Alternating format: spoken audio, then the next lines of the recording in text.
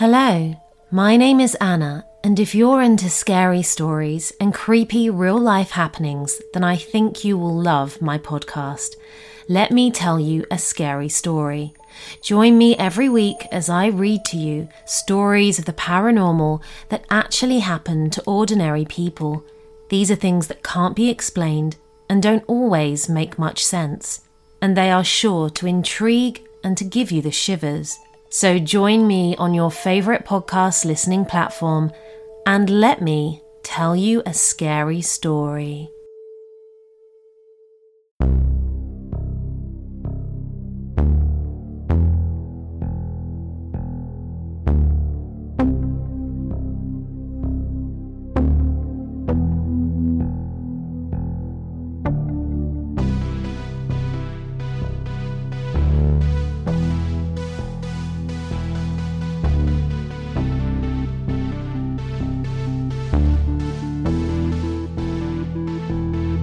Welcome to State of Fear, where terror is homegrown. Join us as we take a drive down dusty back roads and discover the obscure and dark history of this country, human and otherwise, that lurk in your backyard.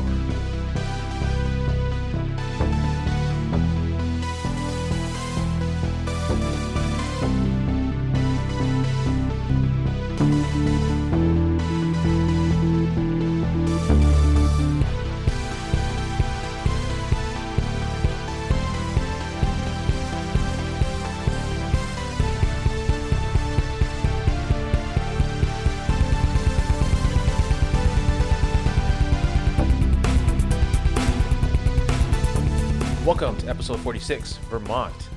We started off with some weird Vermont facts. James tells a story of a man who tried to mail himself home. Then we get into the strange tale of the Bennington Triangle and the Long Trail disappearances. I'm your host, Chris. Joining me as always is my good buddy, James. James, how are you, sir? My friend, I am doing well. It is great to be back in the studio with you, and I want to congratulate you because the last time we recorded, you were not a daddy. No. You are now officially a daddy. Congratulations, brother, man, and I am so happy for you, and it's been a nice couple of weeks off. I hope you guys are settled in. Hope everything's good with the kid. Just how's things going anyway? How y'all settle in being new parents? Man, it is a lot, let me tell you. Yeah, we so last time we talked and we recorded, I think we had like 3 weeks left till her due date. Yeah. And then it just popped up all of a sudden 2 weeks early, so we weren't prepared for that. And then we then we had a baby, and then at that point, since she was 2 weeks early, there was a lot of stuff to work on with like her weight and everything. And so, I mean, it just got so busy and time got away that next thing I know, it's like a month later and we're just now getting to record. But it's been going good. It's been going good. She's doing good. She's healthy. And people can wait. I mean, life happens. I mean, I'm shopping for a house. You've got a new baby. So we both got stuff going on. Yeah. We do this for free. We thank everybody for their patience, of course. Absolutely. And appreciate the support. But yeah, we had some life things happening here. So good, but it's good to be back at it. But I will say this. I have missed recording. I've missed doing all this. So I'm glad that we're back. It's been too long.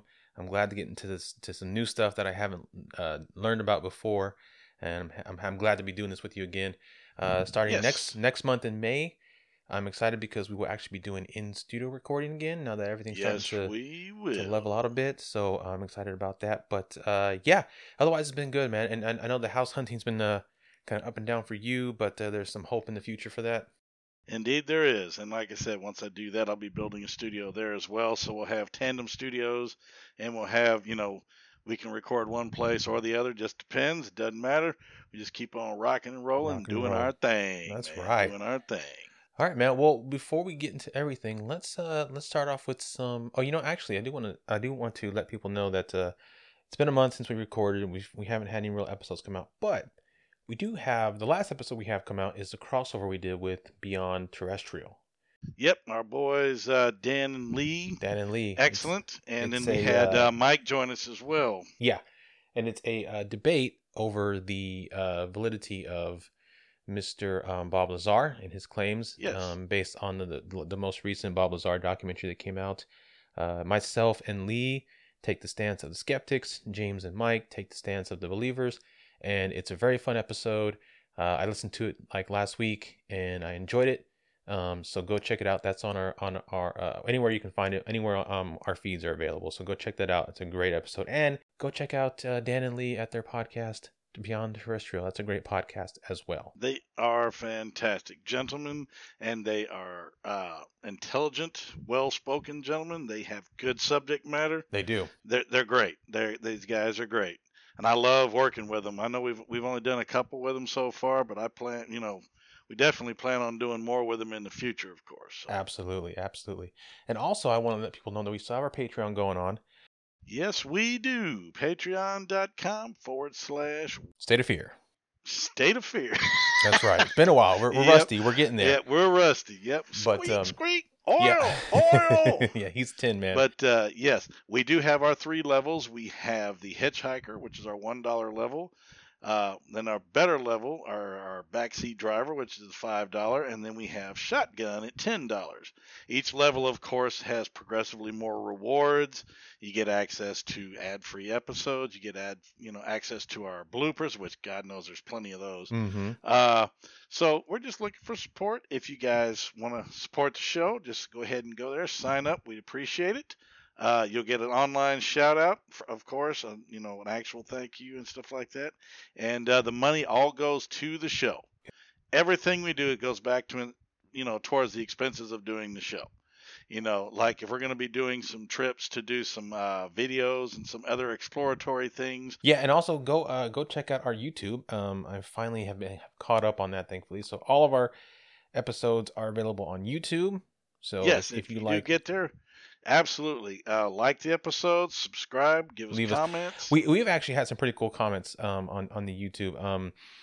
We've had some not cool comments. Like I forget which episode it was, but we part of our state facts we're talking about one of them, Krispy Kreme is from one of the states, and somebody commented, said that they got about 5 minutes into our donut discussion and stopped listening because they couldn't take it. I'm like, well, you're an idiot then. Well, let's be honest. The donut was just one of the little state facts that we discussed. Yeah. We talked about it for maybe a minute. Maybe 2 or 3 at the most. Because we talked So- about our favorite donuts, but it's not a long. They got maybe 5 minutes in and they quit because they're quitters.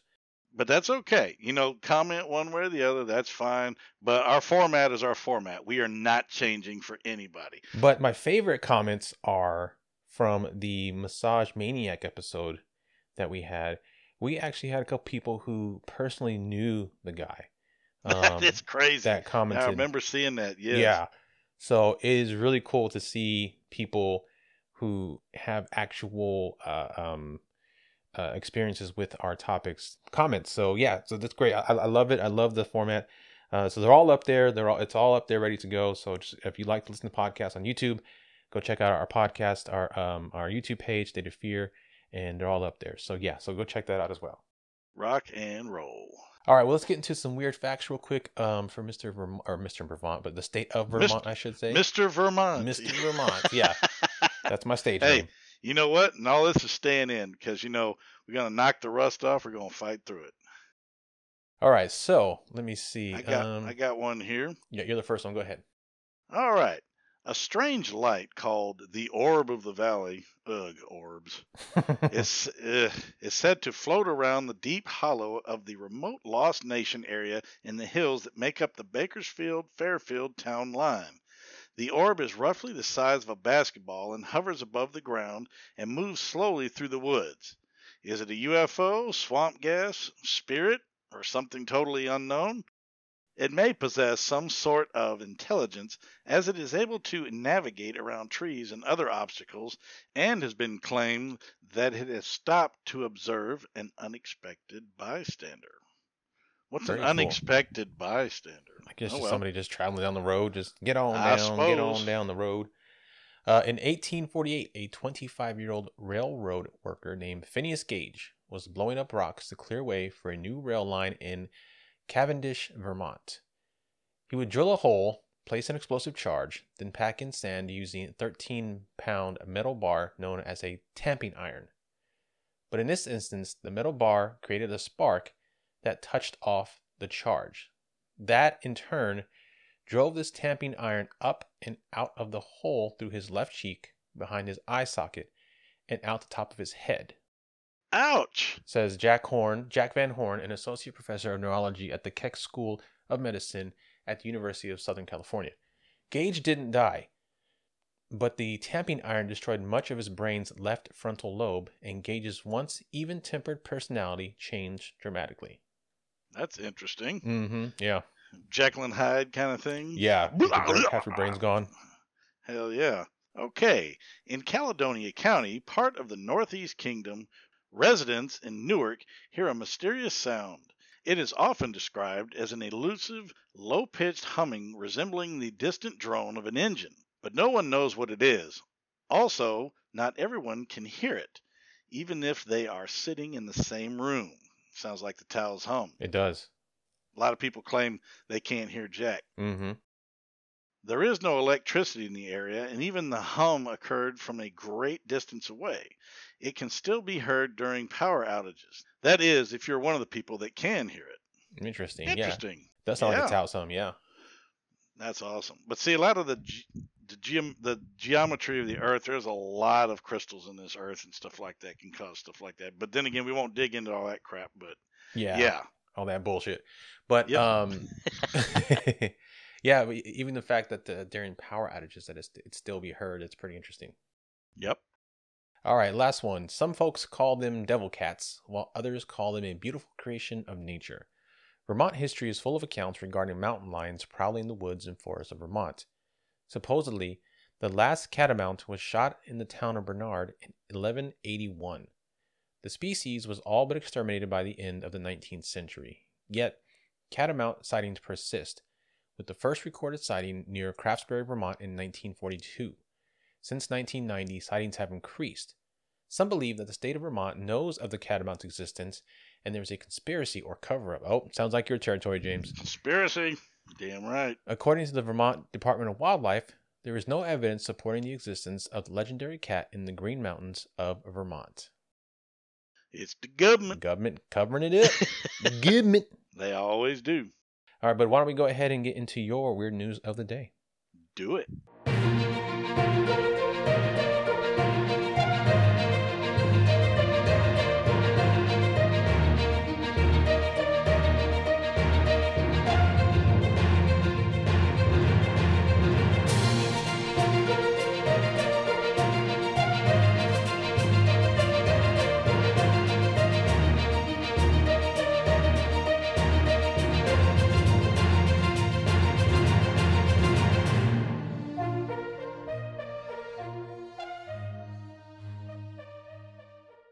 Man, does it sound good to hear that again. It has been a long time. Been a very long time. Back in the groove. All right, today's story is from, of course, my favorite source, metro.uk. You know, these guys never let me down. Nope, never. The story is titled, Curious Story of the Man Who Tried to Mail Himself to Wales from Australia After Getting Homesick. I love it. The story is dated 8 April of 2021. You know, just a couple days ago. A pensioner from Cardiff is looking for two Irishmen who helped him escape Australia by mailing him off in a wooden crate. Brian Robson was 19 years old when he decided to go ahead with his stupid plan to get him home to Wales in 1965. After 11 months down under, he was feeling desperately homesick, but the 40 pounds a month he was making working for Victorian Railways wasn't nearly enough to cover the 700-pound plane ticket. But after being talked into it for about a week, two Irish friends and colleagues, known to Brian only as Paul and John... Is this the Beatles? Is this a Beatles song or something? Half the Beatles, exactly. Mm-hmm. Mailed myself home. All right. Well, they helped pack him into a box the size of a mini refrigerator. That's not good. No. They nailed it shut and sent him off as cargo on a Qantas flight from Melbourne to London. At least that was the plan. Something always goes wrong. Of course it does. Brian says he needed the help because Paul has access to a typewriter to fill out the paperwork to send him off to post. Oh, it's an important That's job. weird. Yeah. He told the Irish Times Paul really was 100% against it, but John said, don't worry about it. I'll persuade him. And so they both went ahead Jeez. and helped. Into the tiny box, Brian brought with him pillows, a torch, his suitcase, a book of Beatles songs, and 2 bottles. Okay. Oh, yeah. Beatles. That's a coincidence, yeah. One for water and the other for urine. Yeesh. Nice. But I guess you got to do it. Don't mix those up now. Exactly. Brian, now 75, was expecting a luxurious trip, but what should have been a 36-hour direct flight ended up as a 4-day-long ordeal. Oh, my God. 4 days? 4 stinking days. Good Lord. My gosh. The Qantas flight was full, so the crate, labeled by the escapee as containing a quote-unquote computer, was put on a much slower Pan Am flight that ended up in Los Angeles. Oh, gee. Oh, geez. Brian says the airplane's hold was both freezing cold and boiling hot, and that he struggled to breathe during the journey. I bet he did, because in a cargo plane, there's no real pressurization inside the cargo deck. Not good. When the plane landed in Sydney, he was left upside down for 22 hours, despite several "this side up" labels on the crate causing him to suffer blackouts. God dang. What a dummy. What a dummy. After leaving Sydney and landing again, Brian thought he was finally in London. But after being carted off to a freight shed, he peeked through a hole in the chest and caught eyes with a frightened U.S. Customs official who thought there was a dead body inside. Oh, jeez. He was then interrogated by the FBI, who wanted to make sure he wasn't a Cold War spy. I don't think Once they they were traveled by box. Yeah, I don't think so either. Once they were satisfied he wasn't a threat, authorities decided not to press charges, instead flying him to London on a regular commercial flight. Brian's legs had seized up inside the box, so he had to recover in the hospital first before his journey. I bet. That's bad business. That is bad, yeah. Australia's then acting Minister for Immigration, Leslie Burry, said the government did not take any action against him. Brian says he had written to Paul and John to thank him for the help. I need someone help. Never mind. I must keep going. But never heard back from them. He remembers that the pair went to the school together in Ireland, although he wasn't quite sure where. The stowaway added, quote, if I'd met them again, I'd just say to them I'm sorry I got them into this and that I missed them when I came back. I'd like to buy them both a drink. After returning to Wales, Brian spent his life working in retail and will now tell his story in a book, The Crate Escape, which is set to come out in late April. Yep, so apparently it's coming out this month. A film depicting his near-fatal journey is also in the works. Oh, my God. Looking back at his plan, he told the BBC, it was bloody stupid. If my kids tried it, I would kill them. But it was a different time. And that, my friends, is the story. That's awesome. Is a hilariously great story. It is. Yeah. I mean, I've heard, you've always heard it. You've seen the gagged in movies and stuff like that, but I never knew somebody actually tried it. And this was in '65, so good Lord. Well, I'll tell you what, the idea of him in a big crate, like box crate, popping out, reminds me of how they shipped Richard Pryor to the kid in The Toy. Yes. Oh, my God. Masturbates. Yeah. Oh, man. Great story, dude. Great story. Yep. All right. All right, bud. Let's get into the main topic then, shall we? Let's do it.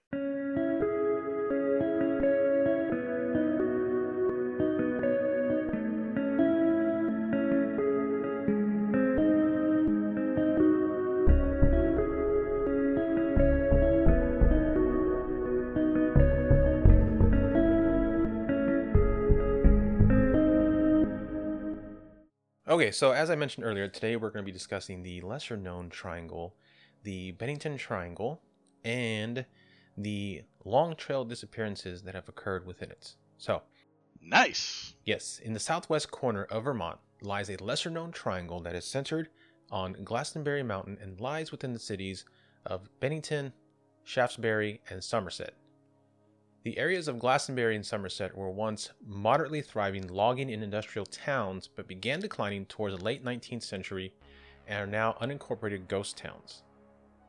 The area was coined the Bennington Triangle by author Joseph A. Citro during a public radio broadcast in 1992. So it's a very recent naming of that triangle. Much more recent than the Bermuda Triangle, of course, the most famous one, or the Devil's Triangle, which is in Japan. The triangle has a history that predates the colonialization of North America and persists to this day.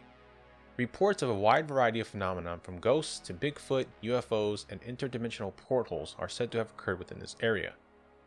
Native Americans considered Glastonbury Mountain cursed and used it strictly for burying their dead. Pet Cemetery, anybody? Yeah, no shit. Yep. They believed the land to be cursed because all four winds met in that spot. Another myth attributed to the native people of Vermont is that they believed an enchanted stone among the cairns on top of the mountain could swallow a man whole. Ooh, enchanted stones, eh? Is that the Shankara stones by chance? No, they don't swallow you whole, I don't think. They just burn your hand. Yeah. They burn. You betrayed Shiva. Okay, That's right. As reported by Davy Russell in Project Paranormal magazine, a person could stand on the rock to survey the area from the highest point and find themselves suddenly swallowed whole. That person would never be heard from again. Now I'm going to get into a couple of quick reports from that area before we get into the disappearances. The Bennington Monster. Thought to be an early Bigfoot or Sasquatch, the monster has been described as well over 1.8 meters or 6 feet tall, with hair from its head to its toes. The first sighting of the monster was reported in the early 19th century when it rushed a stagecoach on a washed-out road. The beast... I love the way they write this stuff sometimes. It cracks me up. It rushed a stagecoach. The beast knocked the stagecoach on its side and fled into the dark with a roar. Luckily, no one was harmed. That makes me think it was just drunk and it just ran into it and realized what it did and took off. Oh, jeez. Now, in 1967, a somehow less pleasant monster began to appear on the mountain. The Wild Man of Glastonbury lived in a cave near Somerset. Unfortunately for everyone, he didn't stay there because reports say that he would descend into nearby Glastonbury and other settlements in the Bennington Triangle to harass women. Now see, I was born in 1967. This sounds dangerously like me. Living in a cave, harassing women. Uh-oh. We in trouble. Let's see if this next part is like you. He accomplished this by pulling open his ratty coat to reveal his nude body while waving around a pistol to scare off anyone who might want to stop him. Is that you, James? No. No. Is that your pistol or you're happy to see me? Oh, it's both. Okay. Exactly. Luckily, that seems to be all he did before fleeing back to his cave. In 1892, a sawmill worker, Henry McDowell, drunkenly bludgeoned a co-worker to death with a rock after he heard voices telling him to attack.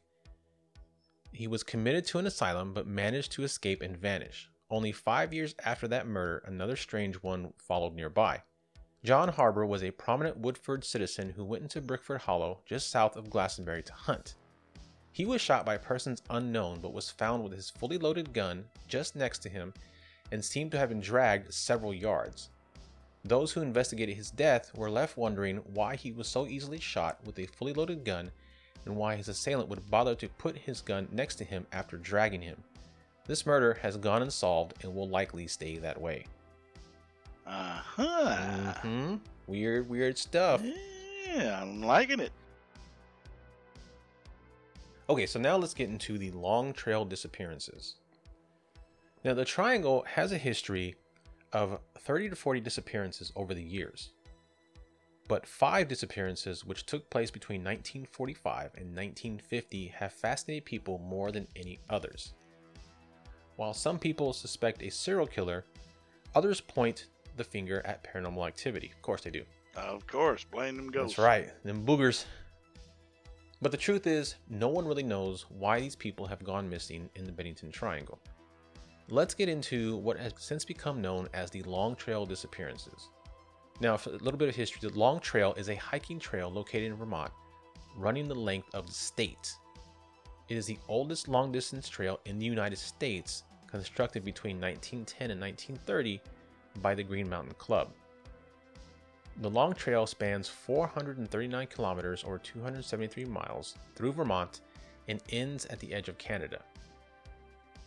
if taken in one go. The long trail lives up to its names because it would take from 2 to 4 weeks to complete the entire trek. Nice.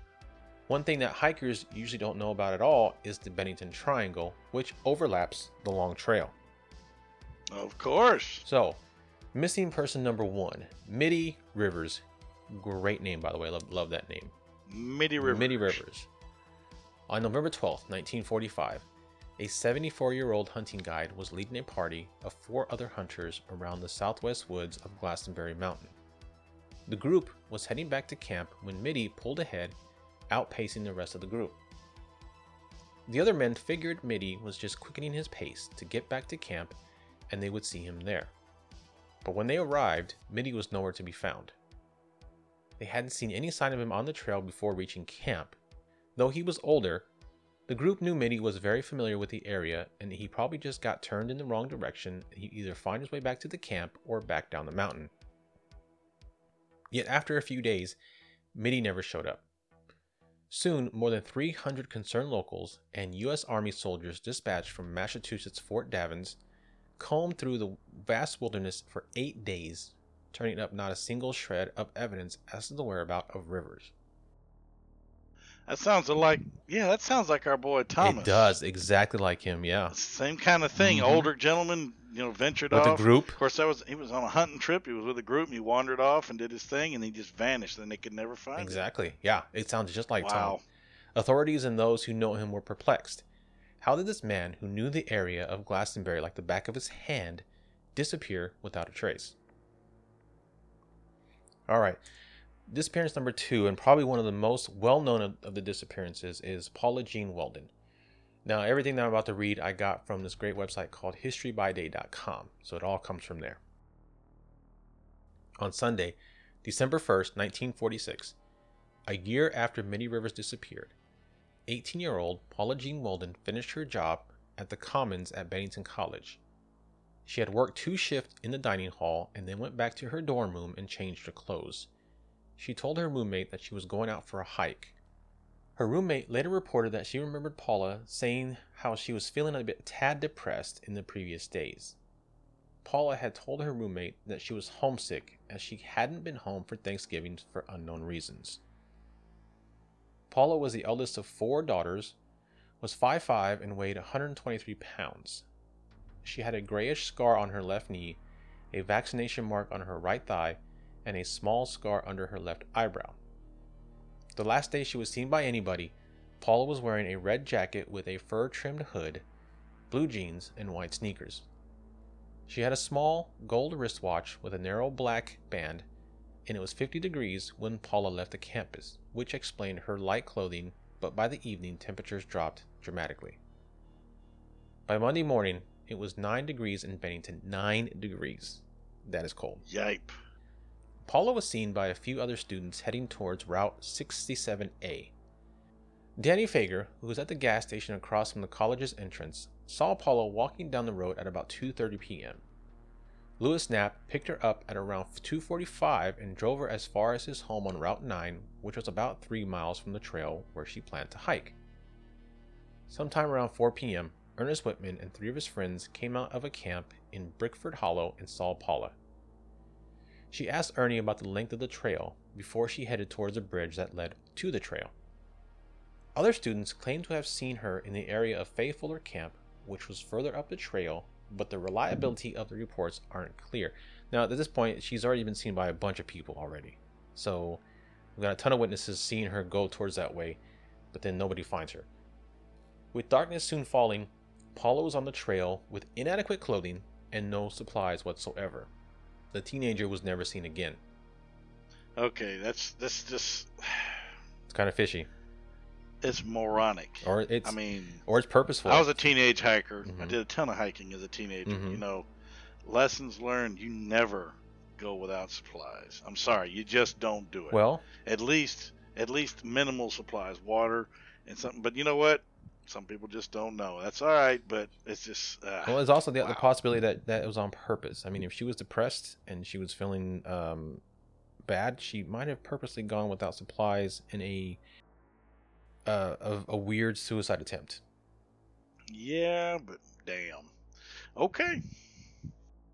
After Paula didn't show up to her classes on Monday, December 2nd, the director of admissions, Mary Garrett, called State's Attorney William Jerome Jr. to the college by noon. Paula's father, William, was also called in. Someone remembered how Paula once said that she would like to go visit the Everett Cave at Mount Anthony, so a man named Henry Steele, who worked as a guide along with some students, headed to the cave that afternoon to search for her, but they found nothing.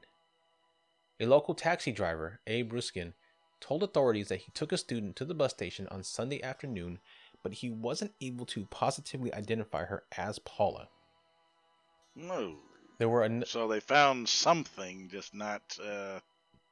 Yeah, there are reports all over this town of her being seen in different places, or at least someone that looks like her being seen in different places. So it's... Holy crap. I think that adds to the fact that they couldn't find her because they had so many different leads in different directions. Makes sense. There were a number of possible buses that she could have taken, but the clerks at the station didn't remember anyone of her description, and it was a busy day. There was a waitress at a local restaurant, however, called Ora Telletier, who served on a girl matching Paula's description at 9:30 p.m. that Sunday night. So 9:30 p.m. In the restaurant when she was supposed to have been on the trail. So again, kind of iffy. Yeah. Ora, the waitress, said the girl was with a young man about 25 years old who was drunk and abusive. When he came to the counter, the girl signaled to Ora to come over. She asked Ora how far it was to Bennington, Vermont, and even asked the waitress where she was. She told Ora that she had to get to Bennington and that she had arrived there with $1,000, but it was all gone now. I don't think this is Paula. This doesn't sound like Paula at all. No. Because Paula knew where she was. I mean, she might have been depressed, but she wasn't like schizophrenic or psychotic or anything. She knew where she was. And some teenager with $1,000 ain't gonna be. I mean, they ain't gonna be depressed. No, and especially in 1946. I was just gonna say in 46, that's a lot of money. I mean, it's a lot of money now. A lot of money. A lot of money now, but it's a ton of money back then. Yeah. Ora said the girl had not been drinking, but seemed a bit dazed. On Monday evening, the media reported about Paula being missing. Authorities in New York and Massachusetts were alerted, and the photographs started circulating. Since no one knew where Paula went, no formal search or rescue effort began yet. On Tuesday, December 3rd, searches were being carried out on the college campus and the section of the long trail that led to the Glastonbury Fire Station, which crosses Route 9. Many people were involved in the search, including the superintendent of the college, a hunter named Herman Spencer, fellow college students, Boy Scouts, members of the Green Mountain Club, and 30 others from the area. At 5:30 p.m. that Tuesday, Ernie Whitman, night watchman for the Banner newspaper, saw the photo of Paula on the front page.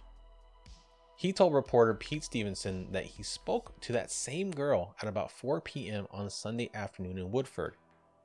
He was the one that Paula asked for directions about the length of the trail. 3 residents of Woodford confirmed that they saw the girl walking towards the long trail. She was last seen by a camp near Hunter's Rest. 3 men on a smaller search for Paula walked towards Glastonbury, but the going was tough due to the 3 inches of snow that fell Sunday night, the night Paula went missing. So not only was she inadequately dressed, but she had to fight through 3 inches of snow to walk that trail that night. Yeah, I'm thinking we got somebody here who wanted to vanish. I think so too. It was unlikely that Paula could have reached Hunter's Rest because she would have had too much trouble crossing the stream. And she was only wearing sneakers. The camp was owned by a man named William Lazon, who reported that 3 servicemen passed through earlier on Sunday, and they too weren't dressed appropriate for the trail. The men left a suitcase with Lazon, and the men never returned for the suitcase, and so the men on the search opened it up and looked through it. The servicemen were named J.W. Carroll, William Watts, and M. Golder. Lawson also said how a deer hunter named Mitty Rivers had disappeared from his camp a year prior. The authorities came to the conclusion that there must have been 2 girls around Long Trail on Sunday. Paula and another young woman who was with a man who had a car. They both fit the description, except the other woman was taller than Paula, which might have caused some confusion among the witnesses, including the waitress. By Wednesday night, the college president issued a statement saying that the authorities suspected foul play. They believed Paula's body had been hidden.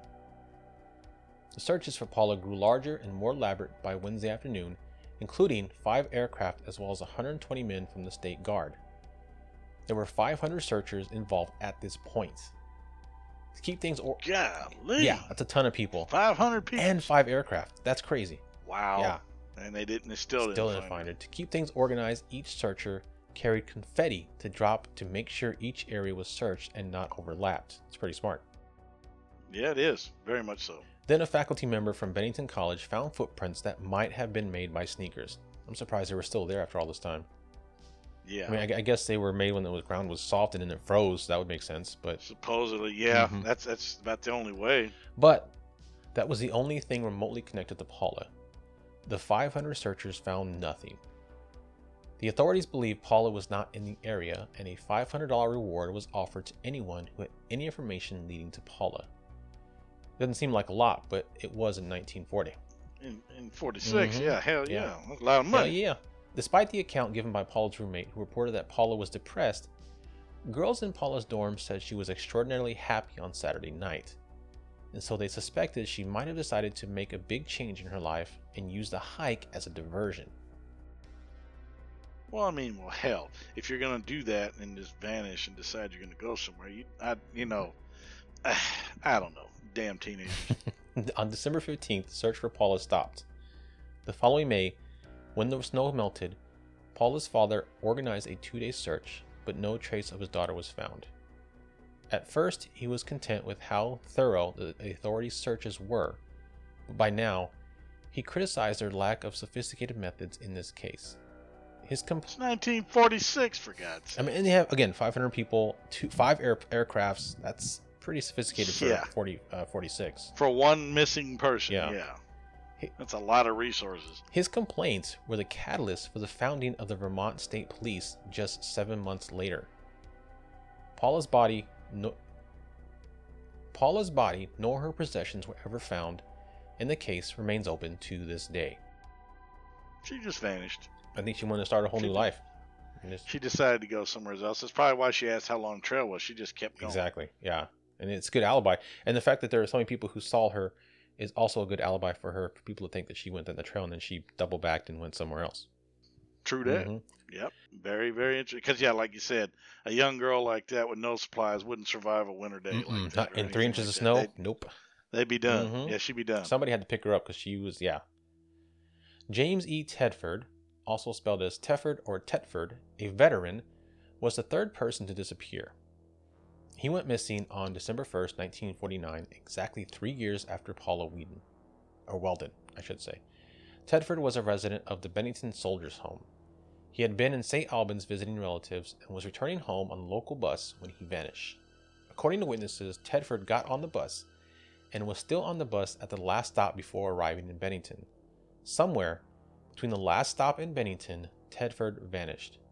His belongings were still in the luggage rack, and an open bus timetable was on his vacant seat. The fourth person to vanish was 8-year-old Paul Jeffson. On October 12, 1950, Jeffson had accompanied his mother in a truck. She left her son unattended while she went to feed some pigs. His mother was gone for about an hour. When she returned, her son was nowhere in sight. Search parties were formed to look for the child. Nothing was ever found, although Jeffson was wearing a bright red jacket that should have made him more visible. According to one story, bloodhounds tracked the boy to a local highway where, according to local legend, 4 years earlier, Paula Weldon had disappeared. Bloodhounds, huh? I mean, if she was gone for an hour and he just probably got bored, got out of the truck, and then got lost. Yep. I love bloodhounds. Yeah. All right, the fifth and last disappearance occurred 16 days after Jeffson had vanished. On October 28, 1950, Frida Langer, 53, and her cousin, Herbert Elsner, left their family campsite near the Somerset Reservoir to go on a hike. During the hike, Langer slipped and fell into a stream.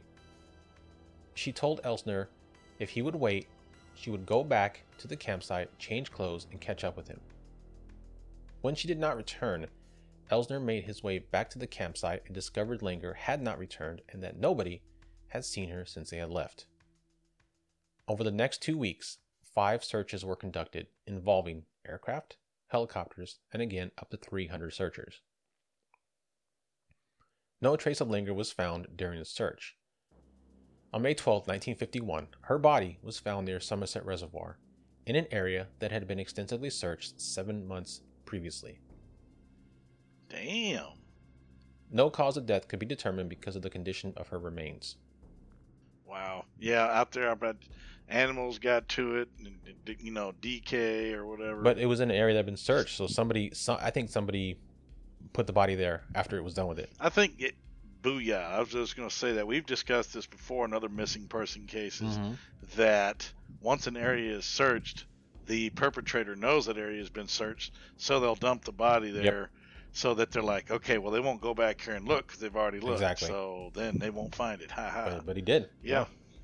But it's probably the dude that she was with. Probably. I mean, that'd be a good theory. Yeah. I mean, I know it's back in the 40s and they took people more at their word back then, probably, but yeah, you'd have to prove it. It's like, look, I'm going to go back to camp, but she never made it back, and she disappeared after that. You were the only one to see her. But I think there were, that's a good point. Yeah, that's a good point. But you would assume at the very least cops would still have thoroughly interrogated Elsner. Oh yeah. But yeah. Back in the 40s, that's when they put that light over your head and blow that bright light in your face, and you're behind a table and they're screaming at you. Yeah, and the classic interrogation you see on TV. Yeah. That's it. Langer was the last person to disappear, and the only one whose body was found. No direct connections have been identified that tie these cases together other than the general geographic area and time period. Multiple theories have been put forth regarding these disappearances. In all the research that has been done to answer the maddening questions of the Bennington Triangle, some practical answers have been found. So let's go over these now. One explanation is hypothermia. Temperatures on the mountain can drop very low, and disappearances did all happen in the winter. When experiencing hypothermia, people might engage in terminal burrowing. This is a survival behavior that drives people to find someplace small and remote to huddle.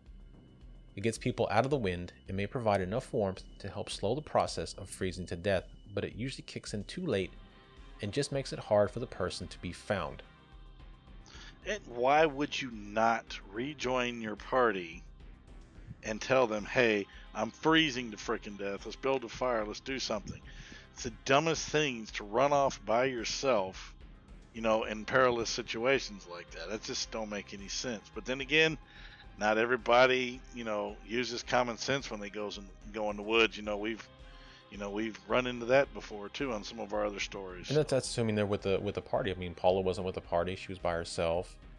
That's true. The Jepson boy was with his mother, but she was out of the truck for an hour. So, Mr. Rivers, I mean, yeah, he should have. But then again, who knows? I mean, it's hard to say what's going through these people's minds when they're in the.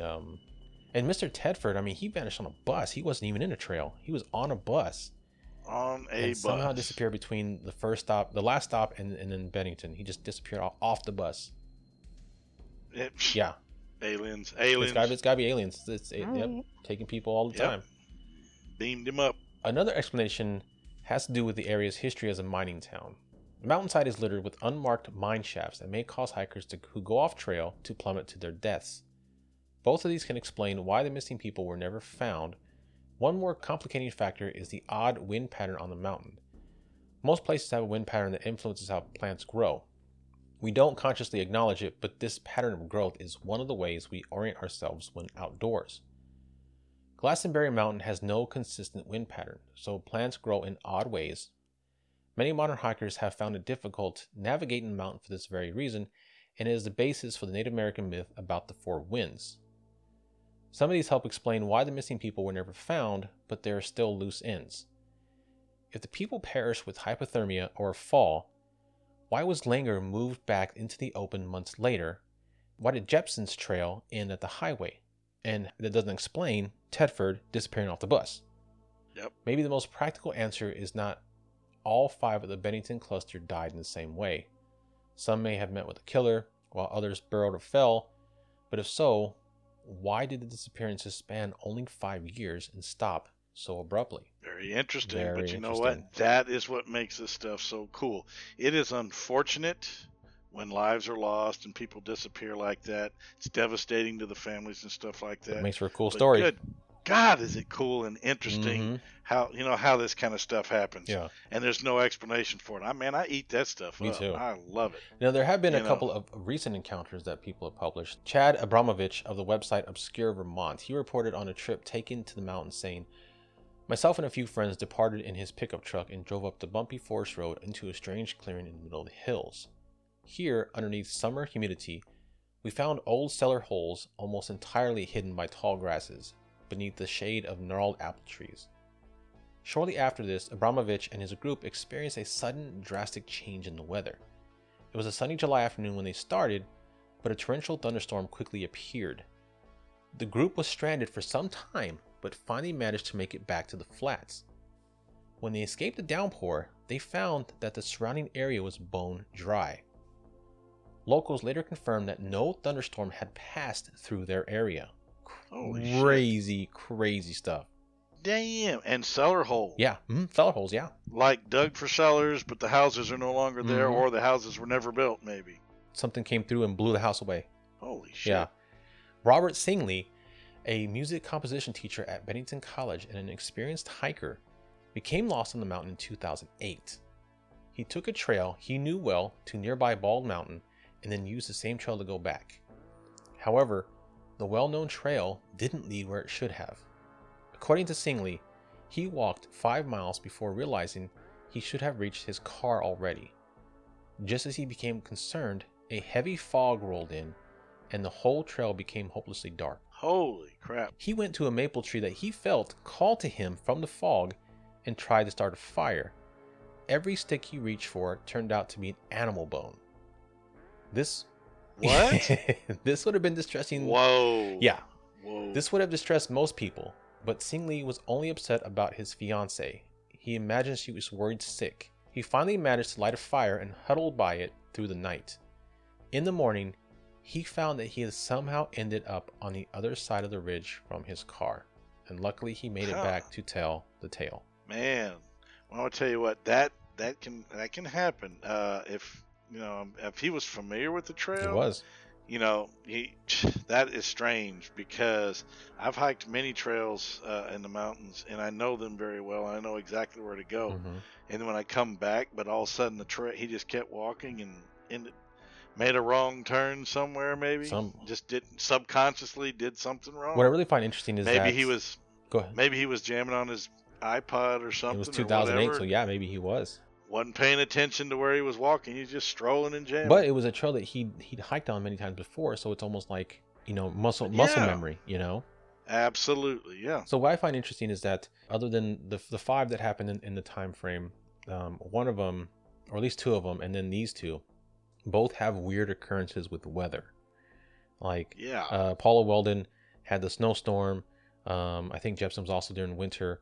But then you've got Chad Abramovich, who had that sudden thunderstorm, and then Singley, who had the fog. All weird weather patterns that rolled in during this time. That's friggin' neat. Yeah.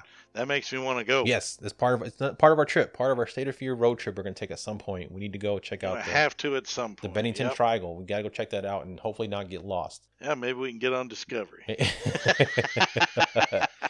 But yeah, so that's the story of the Bennington Triangle and the Long Trail disappearances, man. That is very crazy stuff, very, right? Very cool. Now, I have been through Vermont, and there are no major highways. Everything's winding roads. Okay. There's no straight, I think there was like one interstate, and that was it. Oh, wow. And it took us forever to get across the state, because we're talking hairpins, left, right. I mean, absolutely gorgeous country, but yes, tons of woods. Wow. Thousands of places to get lost. If you get lost in some of these places, God knows they probably couldn't find you. So I can see how this kind of stuff could happen, because even back then it was even less developed, less explored. Oh, yeah. So, yeah. It's very easy for somebody to disappear. Plus, they don't have the techniques. Even if there's 500 people, they still don't have the techniques that they have today. Mm-hmm. They got thermal imaging now. They've got all kinds of stuff they got can drones use. Back and all then, kinds it of was stuff. Yeah. sight of eyesight and dogs. And if there was any precipitation, your scent is going to get smothered out. Yeah. So. And in the 40s, man, it was just as probably wildlife or wild as it was, prior to that. I'm sure it was pure wilderness and just not a lot of settlement. No. Very cool, Yeah. man. Great story. Yeah, I thought so too, man. It's very interesting when I was reading about all this because I was like, I hadn't heard it before. I mean, we covered the Bridgewater Triangle. Of course, there's the Bermuda Triangle. There's the Devils, but I'd never heard of the Bennington. And it was a very, very and again, much like with the reservoir we covered previously, where they had the series of deaths there. This was sort of a similar in Utah, thing. Yeah, sort of a similar thing, but instead of deaths, it's disappearances. So I just love when there's these have these certain amount of like events that happen within a certain time frame. It fascinates me because there's something going on during that time frame that's different. Something up. Yeah, that's right. Mm-hmm. So you are correct, sir. All right, bud. Well, why don't you tell people at home where else they can find us and all the good stuff that we have going on? Absolutely. All right. Well, as always, you can find us on the major three. We are on Twitter, we are on Instagram, and we are on Facebook. Our Instagram following is skyrocketing. I love it. We're over 3,100 followers now. Thank y'all for the support. That's pretty great. Twitter's looking healthy, especially with the fact, like I said, things have been a little slow for us lately. We've been dealing with life and all that. We appreciate the continued support. Our downloads are increasing. Stuff's starting to pick up, even when we're not putting nothing out. So now that we're getting back in track, give y'all some good stuff. Looking forward to it. Oh yeah. Don't forget our Patreon, patreon.com/State of Fear. We have our TeePublic page if you want to go get State of Fear merchandise. Good stuff we have there. about 3 or 4 logos. You go to teepublic.com, search State of Fear. Find us on Apple Podcasts, Google Podcasts, Skype. I always say Skype. You always say Skype, yeah. I do. I always say Skype. You guys know what I'm talking about. I'm talking about Spotify, YouTube, anywhere you look for podcasts, we'll be there. And send us along to your friends. Your friends might be interested in the podcast. Please. So share us, and rate and review us on Apple, please. And now that you said that, real quick, I'll toss in one more tidbit. We still have some of our vintage 1996 We do. X-Files postcards to give away. So if you want to give us a review, take a screenshot and email that to stateoffearpodcast@gmail.com. You will receive a fine X-Files postcard, vintage, signed by the both of us, thanking you for your efforts and appreciate your support. Absolutely. We just sent one to brand new listener Leonard. Thank you, Leonard, for your review. We appreciate you, and your card is on your way. Way to go, Leo! Yo! All right, James. Well, this was a lot of fun, but I'm looking forward to the next state and the next topic we have going on. What do you say we head over there? Let's get on down the road, brother. What do you say? Let's do it, man.